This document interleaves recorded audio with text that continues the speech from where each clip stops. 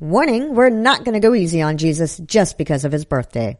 This week's episode of The Scathing Atheist is brought to you by the new Persecution Strategy Guide for Atheists at Holiday Time. The Art of War on Christmas. Snow thine enemy. And as we've come to learn, it's all about confusion. Appear happy when you're actually merry, and merry when you're actually happy. They hate that. The supreme art of war is to terrify Christians without actually doing anything. So great job, everyone, and happy fucking holidays. And now, The Scathing Atheist. This is Sharon Bush from the Unbuckling the Bible Belt podcast, and I'd like to report that it did take more than just Sharon Bush to ensure that we evolved from filthy monkey men.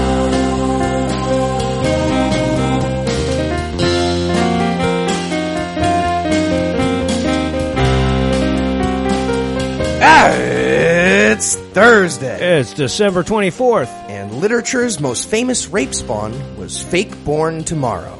Let us pray. Or not. I'm No Illusions. I'm Heath Enright. And from Dreaming of a White Trash Christmas, Valdosta, Georgia, this is The Scathing Atheist. On this week's episode, we'll meet a group of people so crazy that they're disappointed when their cracker isn't bleeding.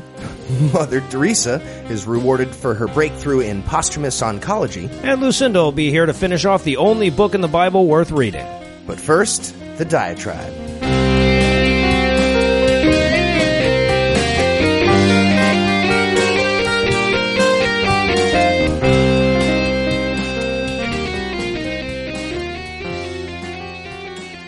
When I read over last week's diatribe, I knew it was going to create a few misconceptions. You know, I could have gone back in and added a little tangent here and there to clarify, but it would have fucked up the narrative flow, it would have taken us off topic constantly, and it would have bloated the segment into a dozen minutes of that's not to say's and don't get me wrongs. The point I was making in last week's diatribe is that there is no holiday less in danger of being warred on than Christmas. And in service of that point, I just noted the sheer density of Christmas shit that stood between me and a simple audio purchase. Now, along the way, I made myself out to be something of a Grinch, which is inaccurate. But, you know, like I said, I saw it coming. It would have just taken us too far afield for me to stop and remind everybody that I fucking love me some Christmas, or that Christmas is essentially a secular holiday. Now, both of those points are true, but they didn't matter to the larger point I was making, so I left those threads untied. But I'm coming back for them this week because I want to make it damn clear to everybody that I fucking love me some Christmas, and that it's a secular holiday. So last things first, because I want to be specific about what I mean when I say that Christmas is secular. Yes, legally speaking, in the United States, Christmas is considered a secular holiday, but that's just some legislative hocus pocus to make it legal to shut the country down on that day.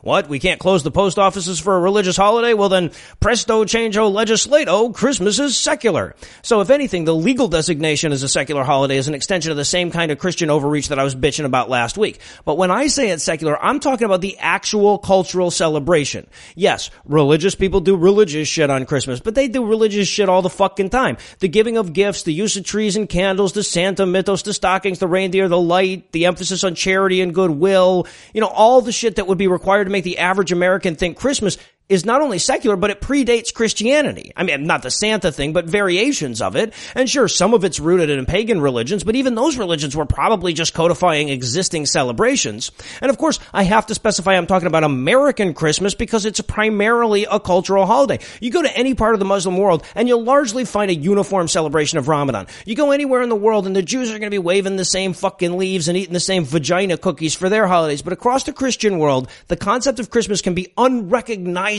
dissimilar.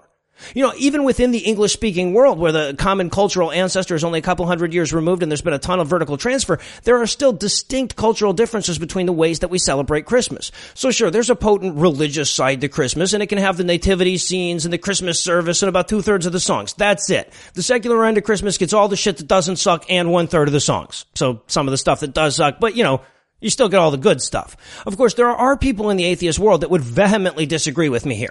You know, I know this. I've heard a lot of very cogent arguments about why non-believers should abandon Christmas. And they might even be right, but I've also heard a lot of really cogent arguments about why I shouldn't eat meat, or why I should get more exercise, or why I should stop selling meth to fourth graders. But that doesn't mean I'm going to do that shit because Christmas is awesome.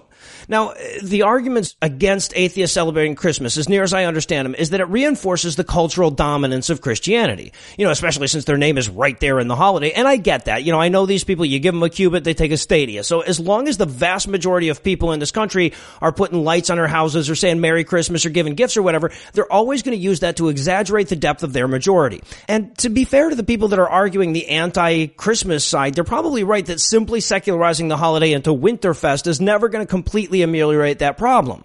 Emphasizing snowflakes and candles over mangers and wise men, or even over, elves and reindeer, probably won't mitigate the kind of overreach that leaves Christians unable to distinguish the quantitative difference between, us protesting a nativity scene on a courthouse lawn and protesting the one in their front yard. But there is another way to tackle the problem that doesn't require us to give up anything. In fact, with all due respect to the atheists in the anti-Christmas camp, it seems to me like they're asking us to drain the ocean when we could just caulk the boat. I mean, think about it. What religious holidays do you celebrate? Odds are that if you're listening to the show, it's going to be the Christian ones. Christmas, Halloween, Easter to some degree. And yes, those are all Christian to varying degrees, secular to varying degrees, but I don't want to get bogged down in all of that. So for the purposes of this discussion, they're Christian. I mean, they're not Jewish or Hindu, but why not Jewish holidays? Why not Hindu holidays? I mean, we're atheists. We can take whatever holidays we want to whatever degree we want. Sure, most of the Jewish holidays suck, but if you're only looking at the religious parts, all of the holidays suck. Look, the idea of, atoning for all the shit you did wrong over a year, that's a pretty cool idea, setting aside a day for that. I mean, we don't have to call them sins, but I like that. Whatever, they celebrate Purim by reading Esther and eating vagina-based cookies. Sounds boring, yes, but if you secularize it, you leave out the Bible and the cookies and just celebrate by eating vagina, that is an awesome fucking holiday. And you can make cookies for the kids or whatever. I mean, shit, if you secularize the Jahannam out of it, you could probably even make Ramadan fun. But there are plenty of religious holidays out there that wouldn't need much work at all. I mean, a ton of the Hindu festivals have kites. We don't have any kite holidays. Why the fuck not? How awesome would that be if we just had a day where we all got together and flew kites? Or what about Holi, the Hindu festival of colors? Yeah, how awesome would it be if our culture started to adopt that one and decorated for it as ubiquitously as we decorate for Christmas? Huh? Or, you know what? If I'm not mistaken, all of the major neo-pagan holidays come with fucking. That's good. The point is, being an atheist doesn't have to mean giving up on anything but the superstition. The holidays should be like everything else. When you give up on God, it's all gain, no loss. They're talking about your Jesus. We interrupt this broadcast to bring you a special news bulletin. Joining me for headlines tonight is prolific baby Jesus thief Heath Enright. Heath, have you satisfied your proclivity for nativity captivity activity? All right, well, if they wanted the baby Jesus to stay put, they obviously should have nailed him down. That's manger, just basic knowledge. Watch out. In our lead story tonight, from the Syllabuster file, Floridian lawyer and concerned parent Barry Silver filed a lawsuit against the Palm Beach County School District last week for failing to properly teach true things at his son's elementary school. Mm-hmm. For being liars, for lying. Yeah. Mm-hmm. He's suing them for negligent, big fat lying by omission. Specifically, big fat omitting about religion's role in the September 11th attacks, and also big fat omitting about evolution's role in evolution. I gotta say, I like where we're going with this precedent. Alex Jones sniffed out the whole Jade Helm thing, but if we can sue a state for failing to make people unstupid, we can bankrupt Texas out of existence altogether. It'd be easier than the military shit anyway. Okay, so first the 9/11 thing. By all means. Silver alleges that the school's social studies curriculum teaches that the attacks of September 11th must have been unrelated to Islam because the Quran tells Muslims to be peaceful. Oh! With nothing mentioned about how it also tells Muslims to be violent. More often. In other sections. Yeah.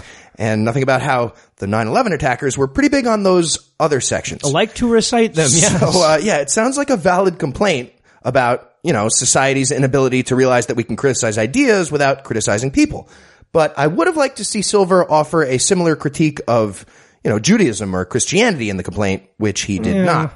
Nothing about how the history classes failed to point out that the Bible was used to justify centuries of slavery and centuries of misogyny, that sort of thing. But I mean, in his defense, I'm sure there's nothing in the history books about the Bible not being used to just, it probably doesn't specifically say it definitely wasn't the Bible. Although, you know what, there's probably a whole lot of shit about religion's role in abolitionism, so. Yes, there is, exactly. Yeah, I guess that's a pretty valid point. So yeah, points off, dude. It's a good try, but points off. Yeah, so now the evolution thing.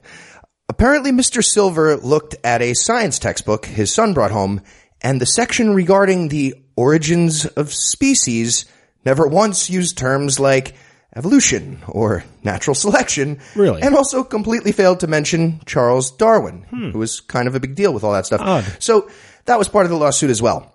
And in response to the complaint, a spokesperson for the state's Department of Education released a statement claiming that Florida's curriculum doesn't require a section on evolution until after elementary school, which might be true, but I'm not sure how that functions as an excuse for teaching the younger kids badly in the meantime. Exactly. We don't teach World War II until high school, so in Florida we do Holocaust denial when the kids are younger. It is for fun. Diversity of opinions. Not the best argument to be working with. No, not quite. And in putting the caliph in calligraphy news tonight, rednecky, Trump-loving, fucktard parents in Virginia are in an uproar after a recent geography lesson forced students to swear allegiance to the wrong Jesus.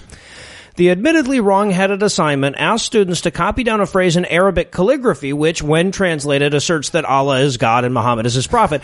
And while the translation itself never appeared on the assignment anywhere, it was still plenty enough to make local parents projectile defecate with anger all over the place. Okay, so, yes, that was a really stupid oversight by the teacher. Granted. This is a pretty simple solution here. Just have all the non-Muslim kids draw the little squiggly knot sign from Formal Logic in front of the There you already go. Looks nice and calligraphy-ish. It's problem solved, no? Yeah. Did that not? Would have been both easier and more productive, but no. Instead, angry parents met with both the teachers and Riverhead High School superintendent, where the teacher apologized and admitted that she hadn't bothered to check the translation. And that's probably where the story would have ended if it hadn't fallen into the hands of professional persecution fetish dominatrix Todd Starnes, who encouraged his misinformed readers to call the school to register their outrage over this imaginary slight. And apparently he generated a high enough call volume that schools in the district were forced to shut down since emergency calls couldn't get through otherwise. Wonderful. They filibustered learning. Well done, while guys. Ted Cruz masturbated furiously. Clearly.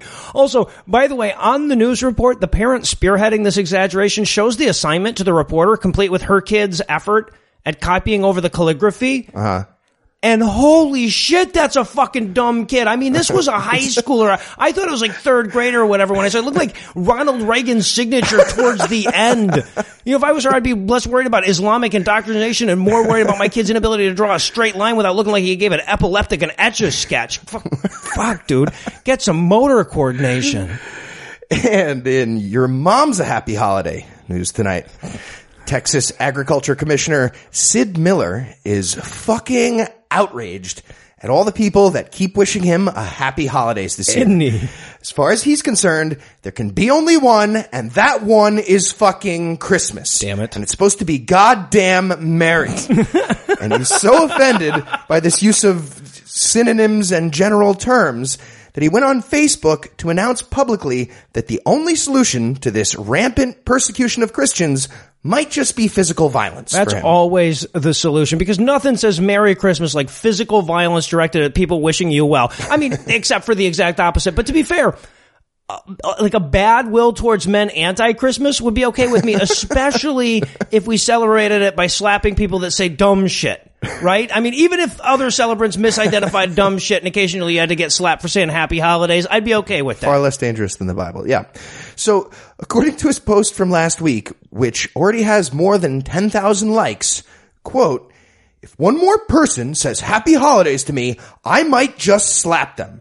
Either tell me Merry Christmas or just don't say anything. End quote. And Dick, he didn't mention this part, but one can only assume that Mr. Miller and his entire family, I'm guessing, were recently sodomized by a menorah simultaneously.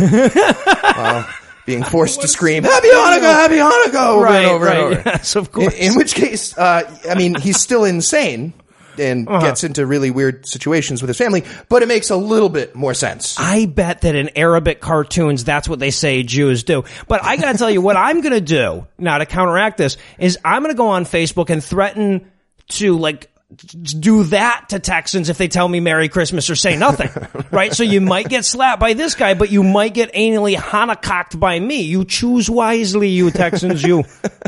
Be careful. Yeah, so Mr. Miller is far from the only Christian lunatic complaining about the existence of non-Jesus things that happen during the final 31 days of the year. Right, yeah. And I'm curious as to what the fuck these people are talking about. In what universe are Christians in the United States being oppressed by non-Christmas stuff? Right? If I have to hear one more secular fucking song in December, I'm gonna assault a Jew. I have no other recourse. What the fuck is wrong with you people? Unbelievable.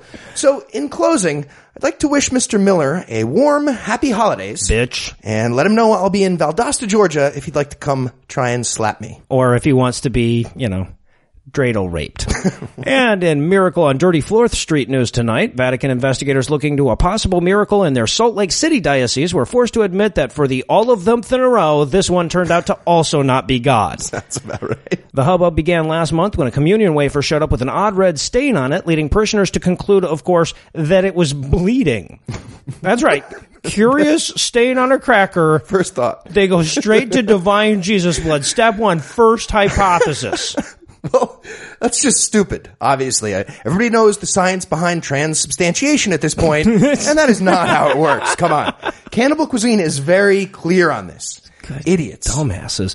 Okay, so before we get to the big reveal, I want to put you, the listener, in the shoes of the priesthood here. So imagine that you have, let's say, a bread product that is poorly stored for a long period of time in your home or place of employment. Now, you open it up and you see an unusual coloration on said long-stored bread product. What's your first thought?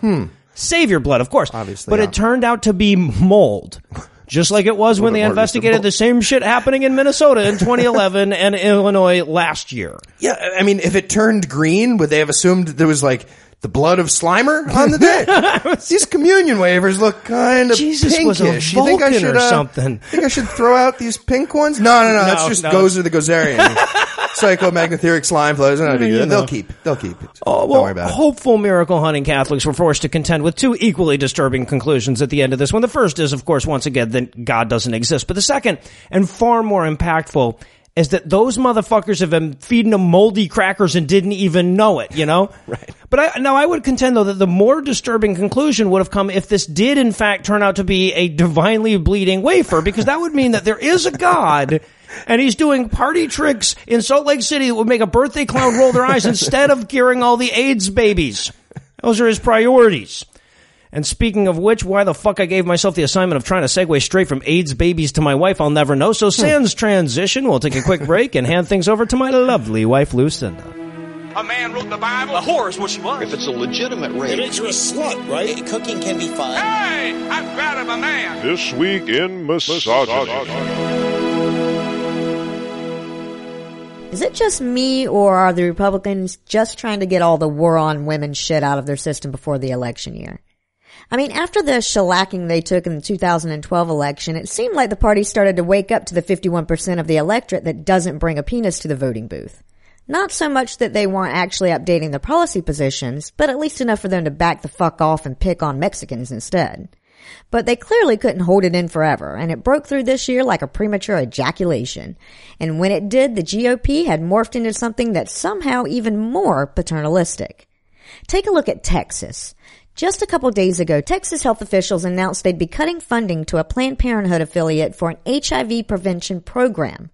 That's right. They're so desperate to be seen as anti-Planned Parenthood that they're willing to be pro-AIDS if that's what it takes. And sure, they could give the grant to another healthcare provider that would then have to rebuild 27 years worth of infrastructure from the ground up, but they haven't announced any plans to do so.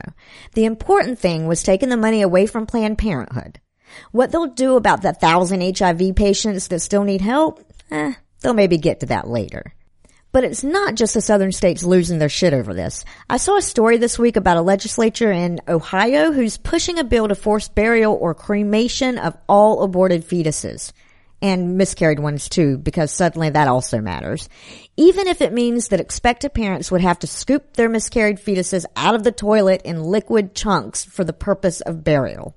So yes, they're trying to hide all the baby parts so those evil scientists won't turn them into baby Frankenstein armies or whatever they think science does with them. But I digress, because I'm sure I could tack on 20 more news items about this egregious shit, but if I did, I wouldn't have room left for my arch nemesis, and I'll be damned if I'm gonna wrap up 2015 without talking about the anti-Lucinda herself, Andrea Tantoris. She hasn't come up for a while, but not even Agent Smith from The Matrix could keep her from saying dumb shit any longer than this. And we were reminded of that on Tuesday when Fox's news boob-in-chief reminded viewers that the only way American men could really get their balls back was by supporting Donald Trump. It started when she was asked about Trump's recent comments about Hillary getting schlonged by Obama and doing something disgusting in the bathroom during the Democratic debate. When Tantoris was asked if that kind of sexism was going to hurt Trump in the polls, Tantoris explained that we'd moved beyond the point where the words people say about things matter. Which, as absurd as that sounds, is certainly backed up by Trump's continued popularity. But then her response got truly crazy when she explained that the sexist comments would actually hurt Clinton, since men in this country are sick of being pussified by the left.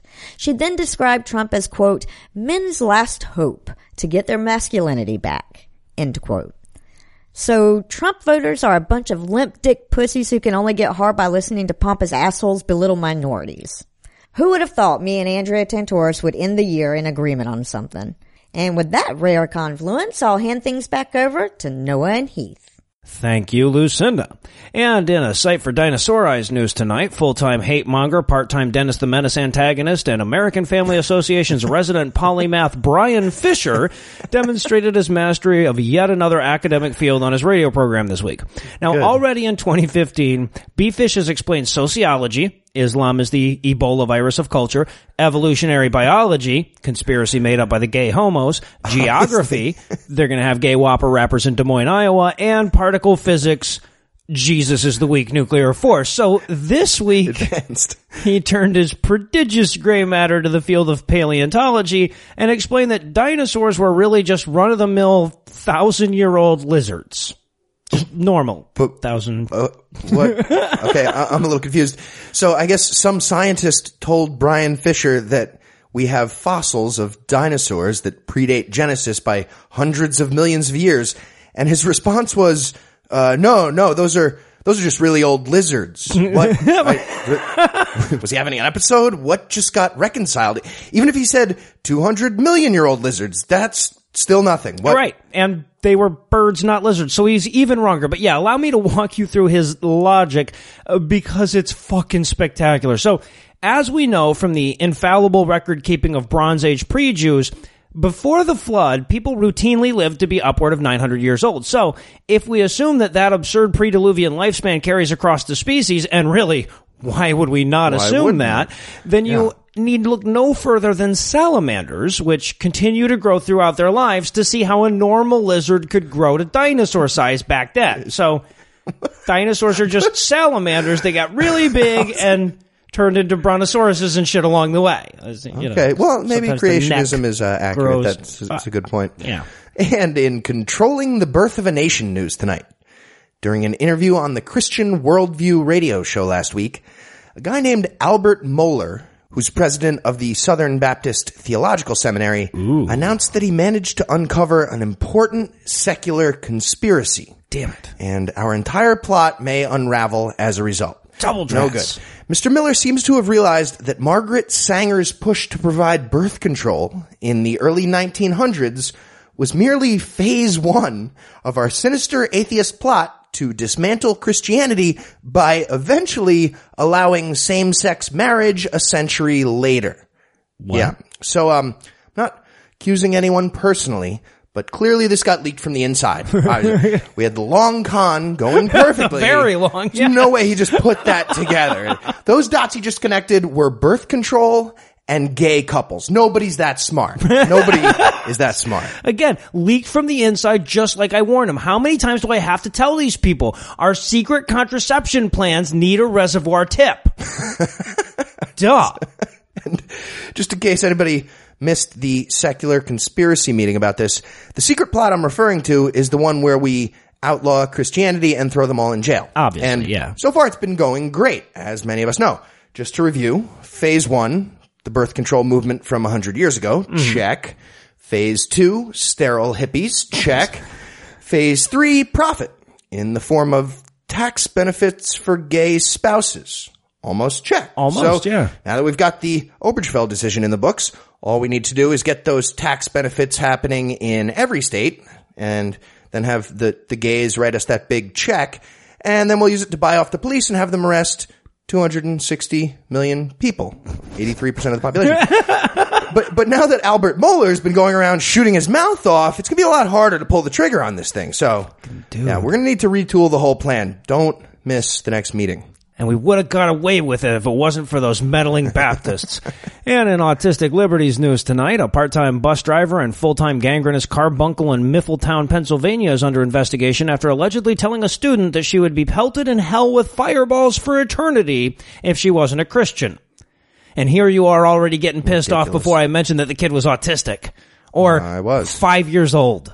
Wow. No shit. That's going to be a depressing HR conversation with this driver. Yeah, so this is new territory for me. I've been doing this HR thing for a while, but you're not qualified to be a part-time bus driver in Mifflintown, Pennsylvania. Yeah, so sorry. This is embarrassing. We don't have anything for you. Lower. This is embarrassing for you. So, according to a press release from the FFRF, a parent reported to them that their 5-year-old daughter was targeted by a proselytizing fearmonger who explained that people who don't believe in God go to hell where they're shot with fireballs. Now, setting aside for a moment that this bus driver has clearly mistaken hell for Bowser's Castle, the fact that this taint infection targeted a disabled child for evangelism is, in the words of FFRF staff attorney Elizabeth Cavell, quote, a predatory and outrageous abuse of her position, end quote. To say the fucking least. Yeah. So the district has temporarily reassigned the bus driver until the investigation is complete. The driver herself could not be reached for comment as she was busy yelling fire at a classroom full of blind kids. She's a horrible, horrible bitch is what I'm saying, allegedly. And finally tonight, from the Beat Club file. According to the first two rules, we shouldn't even be talking about this. No. But the Vatican announced last week that charitable sadist and live-action old guy from the movie Up, Mother Teresa, will become a saint following the verification of her second miracle by Pope Frank the Tank. As most people know, the Catholic missionary nun spent nearly 5 decades trying to care for poor and sick people through the work of her aid organization called Missionaries of Charity. Mm-hmm. And there's definitely some good stuff going on in there, in theory. Right. However, in practice, according to several investigations into the charity's finances and official policies, the group is likely guilty of a decent amount of fraud and also responsible for large amounts of unnecessary pain and suffering. In related news, Christopher Hitchens was one of those investigators and will not be getting canonized. Which is weird because, as I understand it, the two did express similar levels of God belief at the end of their lives. So fuck them. By the powers vested in me by the League of Sinister Secularists, I now pronounce him Saint Hitch, the patron saint of telling someone to fuck themselves with so much gravitas that they don't even realize you were insulting them until they're midway through fucking themselves. Which, by the way, is the only thing I would do if I had Jedi powers, right? Fuck you. I would just be walking down the street, just waving like the goddamn Queen of England. Just fuck you. Fuck you. Go fuck yourself. Go fuck a duck. But fuck a monkey. That'd be a tough one. That'd be a tough assignment. Jedi assignment there. Anyway, I'm sorry. We were talking about that bitch, Mother Teresa. My bad. All right. So, here's a quick review of some true things about Mother Teresa and her charity. Let's start with how they actively stood in the way of people learning how to use condoms in areas being plagued by overpopulation, poverty, and the spread of STDs. Mm-hmm. Granted, they also tried to provide care for AIDS patients, but they did it badly. And it's uncurable, yeah. Again, they caused a bunch of the AIDS, right, so it's not great. Exactly. So even if their HIV carbon footprint was 0, that's not exactly a good thing. And it was not 0. Yeah, right, and it wasn't. No. And you shouldn't be trading around AIDS credits. That's weird. Right. Yeah, exactly. Being ahead on AIDS credits is not what people mean by HIV positive. A lot of Catholic charities don't know that, apparently. And moving on to a few more highlights. Please. Thanks to her fucked up Catholic version of morality, Mother Teresa believed that poverty was good for the world. Mm-hmm. According to Hitch's book, actually, entitled The Missionary Position, awesome title, here's what she had to say on the subject. Quote, I think it's very beautiful for the poor to accept their lot, to share it with the passion of Christ. I think the world is being much helped by the suffering of the poor people. Well, they can't multiply fish. It's bullshit. This might help explain why her facilities routinely denied painkillers to suffering patients. Because, you can't appreciate Jesus being crucified if you're all hopped up on Tylenol. Yeah, I'd say by far the worst thing that was done by her fucking charity. And if you need any more convincing that she was a horrible bitch, I should probably point out that a cynical atheist podcast host can go through a highlight of her horrible bitchery without even mentioning her policy of reusing hypodermic needles and rubber gloves even when sanitary ones were available. Washed them in warm water. Because, medical waste not, want not, I guess. All right. Being frugal. Before we close it out, let's take a quick look at her two so-called miracles. Did she make a cracker bleed? Neither of which happened while she was a living human being on Earth. No, and she never did the that cracker wouldn't bleeding count thing. anyway. So the first one was confirmed by Pope John Paul II in 2003 after he decided that an Indian woman's abdominal tumor was cured by a combination of Mother Teresa's photo and also 9 months of treatments by oncologists. So she gets a half sack. Yeah. And then most recently, she was credited with vaguely healing a vaguely identified Brazilian man for a vaguely identified malady. That's about it, yeah. And as convincing as these may sound, I'm thinking she's going to need a good publicist to push through this whole canonization thing all will the she? way. And that's why we're here. Let's go ahead and put 30 seconds on the clock. PR slogans for Mother Teresa's sainthood campaign. Go. All right, I love it. Mother Teresa floats like a Calcutta fly, stings like a beatitude. That's good shit, actually. What about Mother Teresa? Poor people deserve it. So my facilities try not to interfere very much with that. Mother Teresa, if you can't stand the pain, get out of the hospital. Mother Teresa and the Missionaries of Charity, curing white guilt and nothing else since 1950. Mother Teresa and the Missionaries of Charity. Jesus died for your sins, now he's back to collect. Mother Teresa, spreading AIDS worse than Charlie Sheen and then caring for the victims. Just like God intended. When he invented AIDS, yep. Mother Teresa and the Missionaries of Charity. Let our staff give you staff. Because they did that a lot. They Yeah, had horrible, a lot horrible of the time. facilities. How about Mama T and the Missionaries of Charity? Even on your birthday, we still don't do anal, Jesus. Don't want to do it. Doesn't matter. Doesn't matter how many. Either or. Not a special occasion, don't care. And Mother Teresa and the Missionaries of Charity. First aid, but AIDS first. All right. One more. Mother Teresa. I look like Smeagol in drag. Put me on a stamp. It's time to put me on a stamp. I look like Gollum in a sari. Put me on a stamp. She does. And now that Lord of the Rings is officially ruined for me, I guess we can close the headlines out for the night. Heath, thanks as always. Dreidel. And when we come back, Lucinda will rejoin us for the craziest dozen chapters in the history of literature.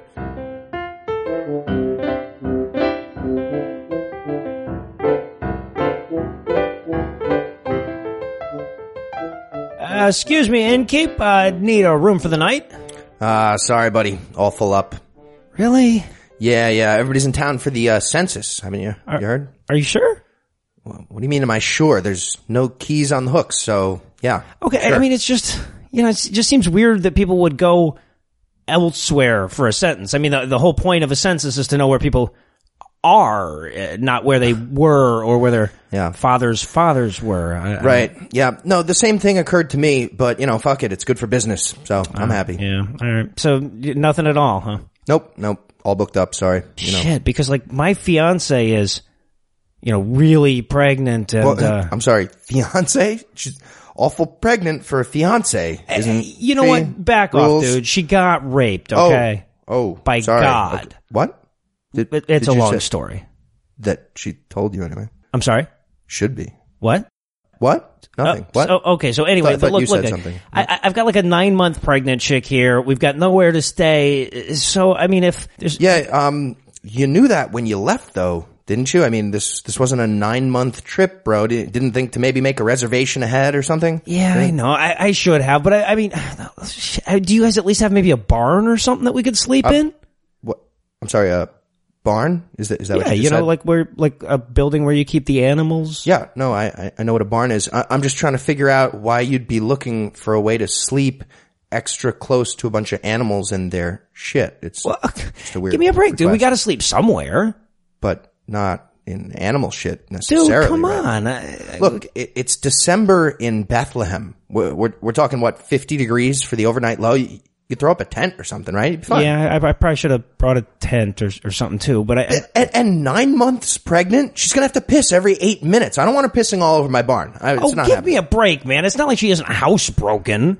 All right, fine. But if she pops while she's in there, you better clean up that afterbirth before the goats get to it. I'm not. That's just gross. Yeah. You're telling me they won't shit right for a week. It is all right. Very well, in that instance, I gross. promise I'll clean it up. And also, don't fuck any of my animals. What? Why would you even bring that up? It's a pretty serious problem around here. Really? Yeah. Jugad had room for 613 rules in his guidebook, and 2 of them are about fucking animals. Clearly, it's a problem around here. Okay, all right. So clean up the afterbirth, don't piss on the hay, and don't fuck the animals. Anything else? Yeah. If 3 guys show up claiming to be wise men, that's a scam. Don't buy anything from them. Don't sell anything to them. If they offer you myrrh, it's probably just oregano and glue. Still might want to smoke it, depending on the glue, but it's a crapshoot. So just be aware. Yeah. Thanks for the warning. Yeah. Oh, hey, before you go, not for nothing, about 2/3 of sexual assault goes unreported. And this guy sounds like a repeat offender. So, food for thought. The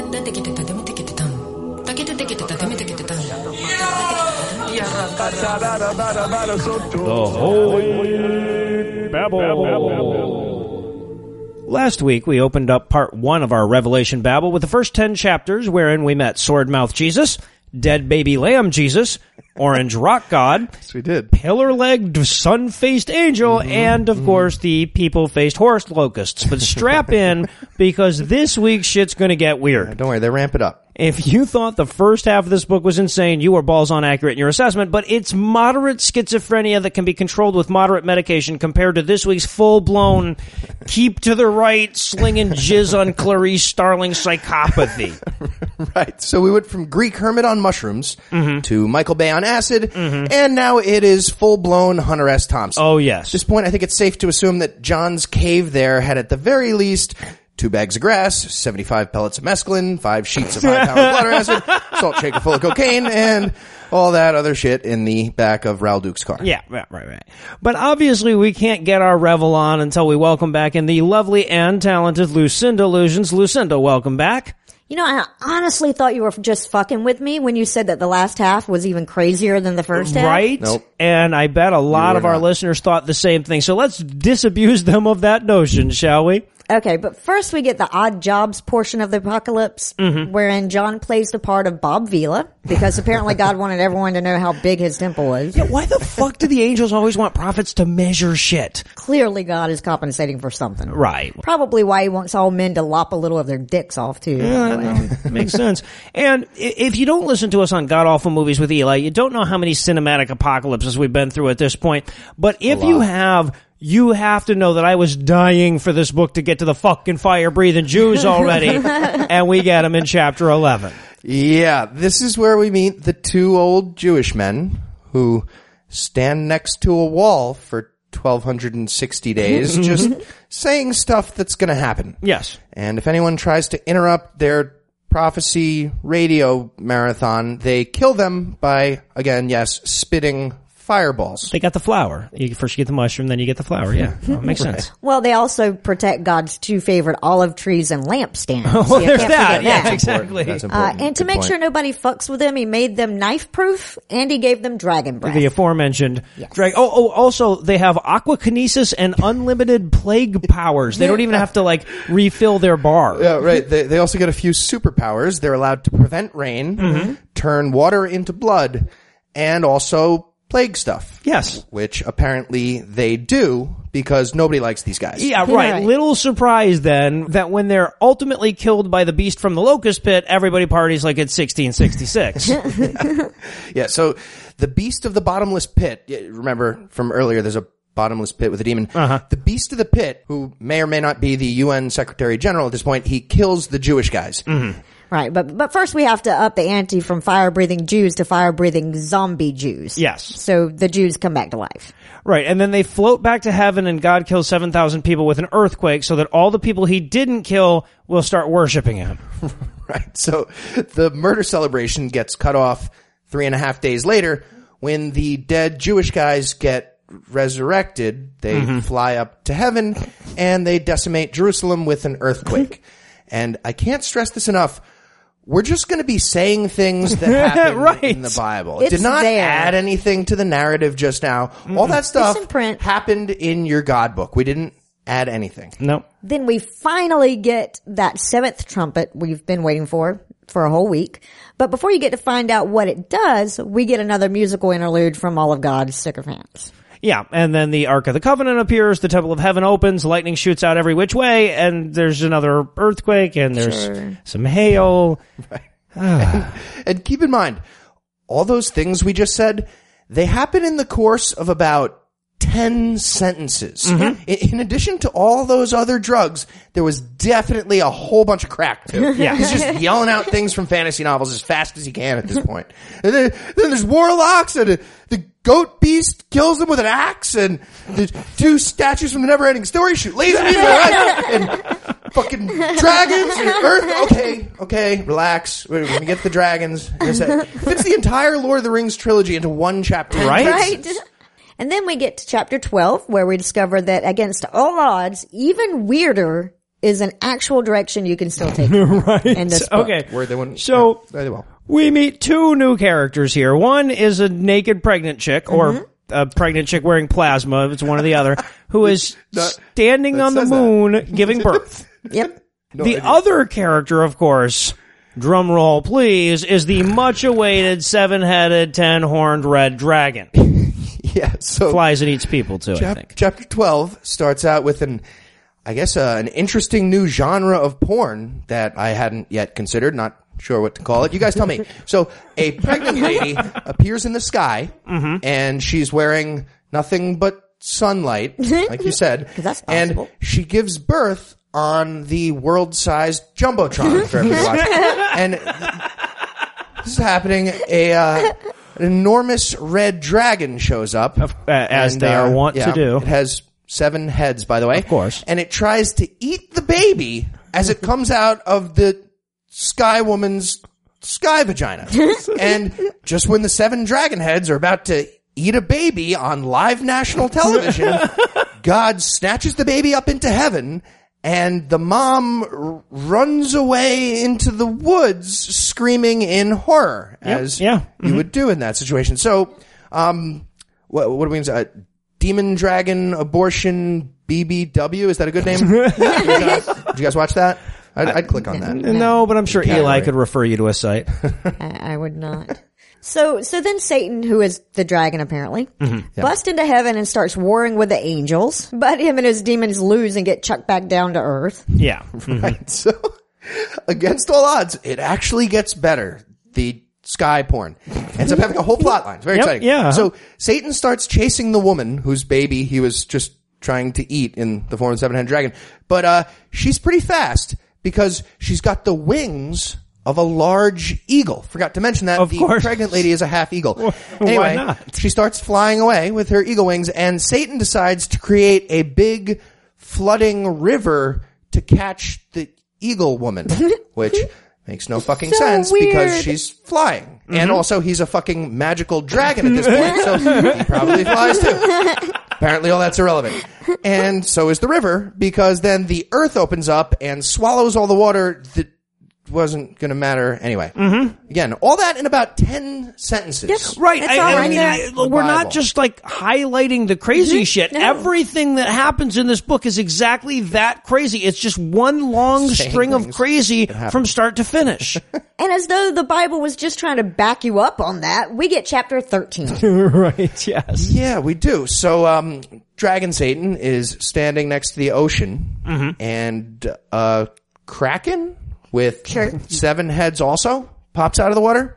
Sure. Why not? Yeah, I think that's what happened. And they have a little meet cute And their 14 heads all bump into each other. I was bending over for another thing. Adorable. And by the way, in case you were wondering, the Kraken looks like a leopard. Mm-hmm. Yeah. But with not only a leopard, the feet of a grizzly bear, in case you were wondering, and the mouth of a lion. Otherwise, just a mouth. Yeah, just a mouth. Otherwise, though, a normal 7-headed Kraken leopard. And on each of its heads, there's a naughty word. Yeah. It says, presumably, I have to guess, shit, piss, fuck, cunt, cocksucker, motherfucker, and tits. Right, yeah, obviously. On his dragon heads. I read that as the dragon having Tourette's, but that makes a lot more sense. Yes. Now it all makes sense. Helmet maker has Tourette's, at least. Anyway. But we're so far from done. Because now we get a second beast rising from the sea. Yeah. And if you're thinking, I wonder if this one will look like a psychotic 4-year-old stitched together random animal corpses. Well, congratulations. You've learned the correct shit to wonder about in this book. Reasonable thing to wonder. Right. And at this point, he's just running out of shit to say, because he says of this particular creature, it had 2 horns like a lamb and it spoke like a dragon.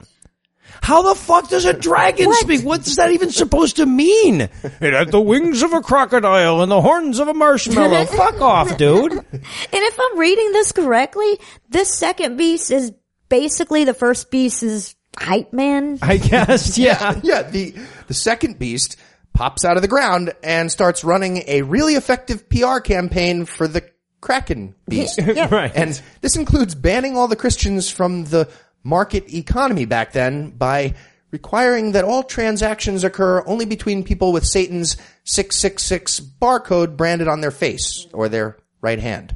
Right. And then we get yet another Jesus. Right? So we've had sword mouth Jesus, dead mutant lamb Jesus. Yep. And moon baby Jesus. But now we get sickle wielding Jesus. And he's badass. Very exciting. Who comes riding in on a cloud and starts hacking people to death with his sickle. Prince of Peace, my ass, y'all. Right. Anyway, and then the angels show up with their sickles and they put all the dead people in a wine press and stomp on them until, quote, blood flowed from the wine press as high as the horse's bridle for a distance of about 200 miles. So fucking exact. End quote. Yes, 7 angels. They fly over the earth carrying 7 bowls of plague, much like you would carry cereal while flying, I've got to imagine. And nobody's allowed to go inside the big temple, which is actually a mosque right now, not a big deal, until they finish those 7 cereal plagues or whatever they're about to do. Yeah, exactly. And the angels receive their 7 bowls and say, are you sure? Because I feel like we are driving the 7 somethings of the apocalypse thing into the ground. Right? We've had 7 We've done seals this. and We've done trumpets. this. Come on, man. Think of something new. At least a Deja different vu. number. And also, this temper tantrum isn't over yet? Are you fucking kidding me? People fucked each other in the butt and didn't love your son enough, so they get locusts and dragons and boils and plagues and fire-breathing Jews and dragons and hellfire and blood rivers and star storms, plus you got 7 bowls? You fucking petulant narcissist. Right, so one by one we get the bowls now. The first one gives all the bad guys boils. Which is a nice way of saying herpes, I'm assuming. Not that nice, but yeah. Yeah. The second one makes every living thing in the sea die. Again, I guess. Yeah, the ocean turns into blood. But I guess whatever was left after those other fractional ocean bloodings from before, the remaining 7/9 gets blood. Right. Or whatever, yeah. And the third one turned all the rivers and springs into blood. Again, yes. They're completely out of ideas here. The mushrooms are wearing off at this point and he's out of ideas. Clearly. Yeah. And like, obviously he wasn't even paying a lick of attention to himself because the fourth one makes the sun burn everybody. Now, the sun has already gone out, Yes. disappeared, fallen to the earth, and had a third of itself disappear in that order. And now it's burning us. But y'all, the fifth bowl is a new one. It apparently makes everybody bite their tongue. Or something, yeah. Yeah, which, I don't know, somehow that seems worse to me than the scorpion locust, at least. That's so fucking annoying. I get so mad when I do that. Right. I punch myself in the face. For like And 2 it hurts damn like days. a bitch. Yeah. Now, okay, the sixth bowl is hardly worth mentioning. The Euphrates River dries up, which, I mean, it already did earlier, and it was already blood before that anyway. But the important bit here is that after the 6th wrath bowl is dumped out, the dragon, Satan, Yes. vomits out 3 evil frogs. Yes, he does. This is the 6th bowl of plague, remember? Yeah. And plague angel number 6 decides he's going to, like you said, dry up the Euphrates River. Right. Somebody yells out, already did that. Nobody cares. So Angel just starts making shit up. Fine. I knew it was already, I was testing you guys. The real plague number 6, remember that baby-eating dragon from before? Well, it vomits out 3 demons. Just regular? No, not just regular. No, not just regular ones. 3 frog demons. Who gather up all the evil people to have a big war. Yeah, because of evil frogs. Not just making things up. Dragon vomited frogs. People believe this. But I mean, human beings without brain damage look at this book and think, man, I'm sure glad I'm going to get raptured before Satan pukes up those evil army frogs. I wouldn't want to be around for that. Those poor fuckers. And then we get the 7th bowl. Oh. So. Yeah, okay. The city, Jerusalem, I'm assuming, gets split into 3 neighborhoods. Not particularly scary. Babylon gets a cup of really bad gas station wine. Still not very final. Oh, you don't like that? I gotta change my Christmas wish. Some Chateau Diane for me. And then, God, he's clearly pissed because the finale's clear dud, and he realizes that he's just badly paced the whole thing. Horribly paced the whole thing. So he destroys all the mountains and the islands. Mm-hmm. Already did that. Yeah, Fuck, fine. 100-pound hailstorm. Deal with that. 100-pound pieces of hail. Yeah. Why didn't anyone bring this up in the meeting yesterday? Stuff. I feel like an idiot in front of all the people. I also want to point out that it says after each of the bowls, and the people were pissed off at God and cursed his name. Right. Which is such a reasonable response at this point, Right? really.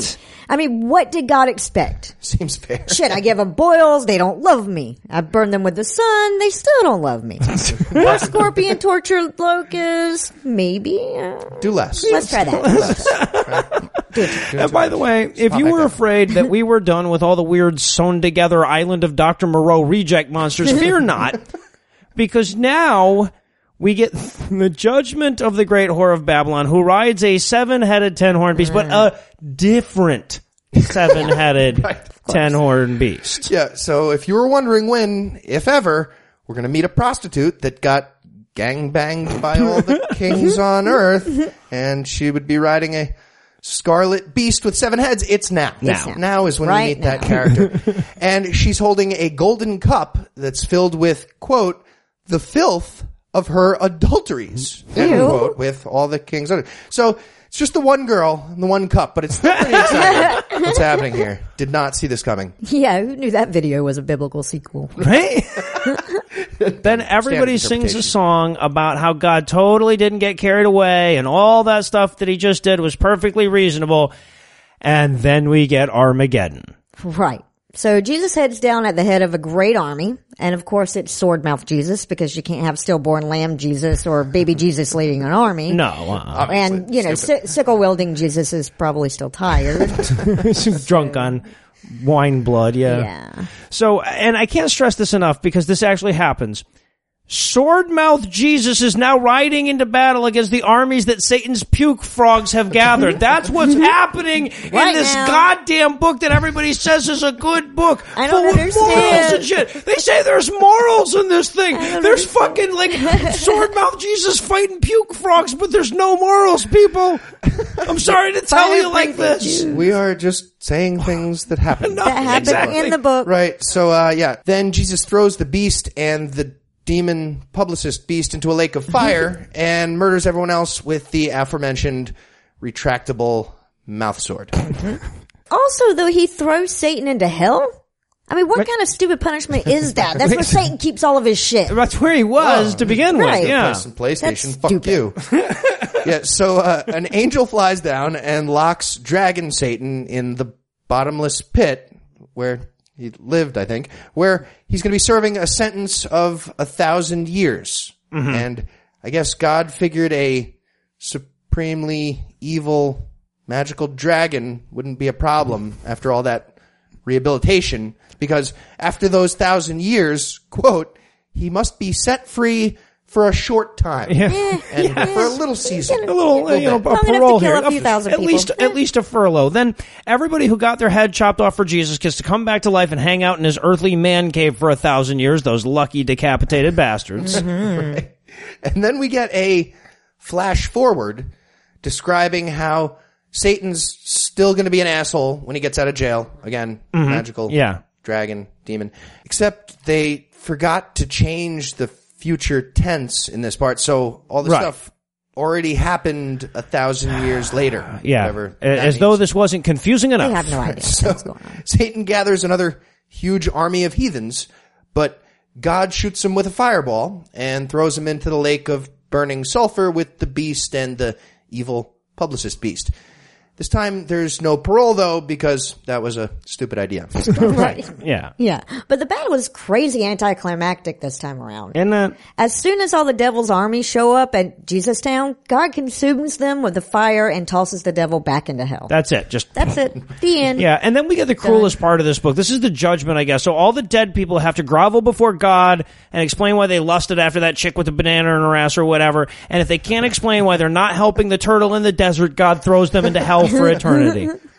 This is the good guy. Yes, it is. And then God unveils Heaven and Earth 2.0, where nobody is ever unhappy or sick and everybody lives in joyful abundance forever. Except the people he put in hell who are burning in sulfur. And the vast majority of people. Yeah. Right, most of them. Yeah, this is where God has his rage quit moment. He hits the reset button and starts a new game of Sim Earth. Right. He builds the city of New Jerusalem and drops it into place on top of all the corpses he just created, I guess. Except it's way too big. The city's enormous and it clearly doesn't fit there. So it's awkwardly like dangling over the Mediterranean. It would have to be, yeah, exactly. A little bit part of Africa. Will that matter? No. So the entire city's made of pure gold also, by the way, which is an awful idea. That? Yeah. So it's pretty much useless as a paradise city. And the author reminds everybody that this isn't a fucking wiki. It's very clearly, yes. Right.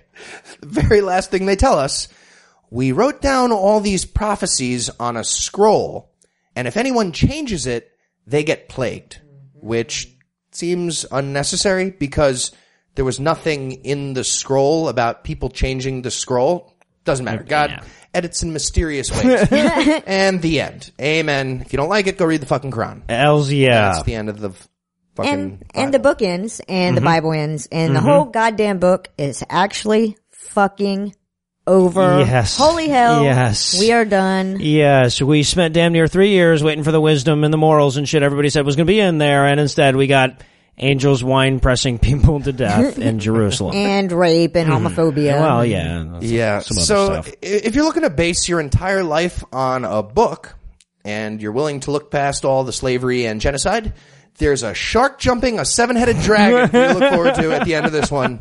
Check it out. At least there's that. Now, this is the last part of the last book of the Last Testament, but we're going to reprise the Holy Babel one more time next week because Revelation was so fucked up that we really had no time at all to talk about the book as a whole. But after that, the Babel theme will be retired.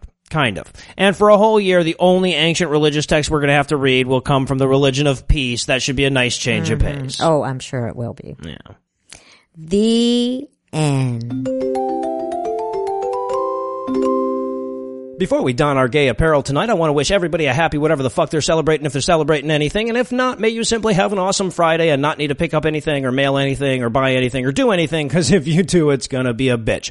Anyway, that's all the blasphemy we've got for you tonight. We'll be back in 10,022 minutes with more. If you can't wait that long, be sure to check out a brand new episode of God Awful Movies on Tuesday at 8 a.m. Eastern. If all goes as planned, we're going to have Tom and Cecil from Cognitive Dissonance on to talk about a movie where a woman falls in love with her rape baby's daddy because she's so Christian. Should be a really fun episode that contains enough fucks to make Quentin Tarantino blush. Now, obviously, it wouldn't be an episode if I didn't thank Heath for being nice and Lucinda for being naughty. I also want to offer a big thanks to Sharon Bush from the Unbuckling the Bible Belt podcast, both for providing this week's Farnsworth quote and for providing the Bible Belt with a much-needed sprinkling of reason. If you haven't checked their show out yet, there's still time to rectify that oversight, which I'll facilitate with a link on the show notes for this episode. But most of all, of course, I need to thank this week's most prominent hominids, Frank, York, Dan, Chris, Adam, and Sean. Frank and York, who are so virile, their fluffer is the Maytag repairman. Dan, Dan and Chris, whose intellects forced the Armenians to retroactively change George the Brilliant's moniker to George the Not Too Shabby, and Adam and Sean, whose ejaculations are so mighty they have to watch out for X-Wing fighters flying through trenches to destroy their balls. Together, these 6 slick, thick prick, dick shtick addicts kicked us a quick click this week and gave us money. Not everybody has the easily complementable genitals and intellects it takes to give us money, but if you think you're up to the challenge, you can make a per-episode donation at patreon.com/ScathingAtheist, whereby you'll earn early access to an extended edition of every episode, which you can now listen to on their new mobile app, which I hear is much less of a pain in the ass than it used to be. Or you can make a one-time donation by clicking on the donate button on the right side of the homepage at ScathingAtheist.com. Either way, I'll compliment your junk. And if you'd like to help, but you spent all your money celebrating a holiday that you're at war with, you can also help us a ton by leaving us a 5-star review on iTunes or telling a friend about the show. If you have questions, comments, or death threats, you'll find all the contact info on the contact page at ScathingAtheist.com. All the music used in this episode was written and performed by yours truly. And yes, I did have my permission.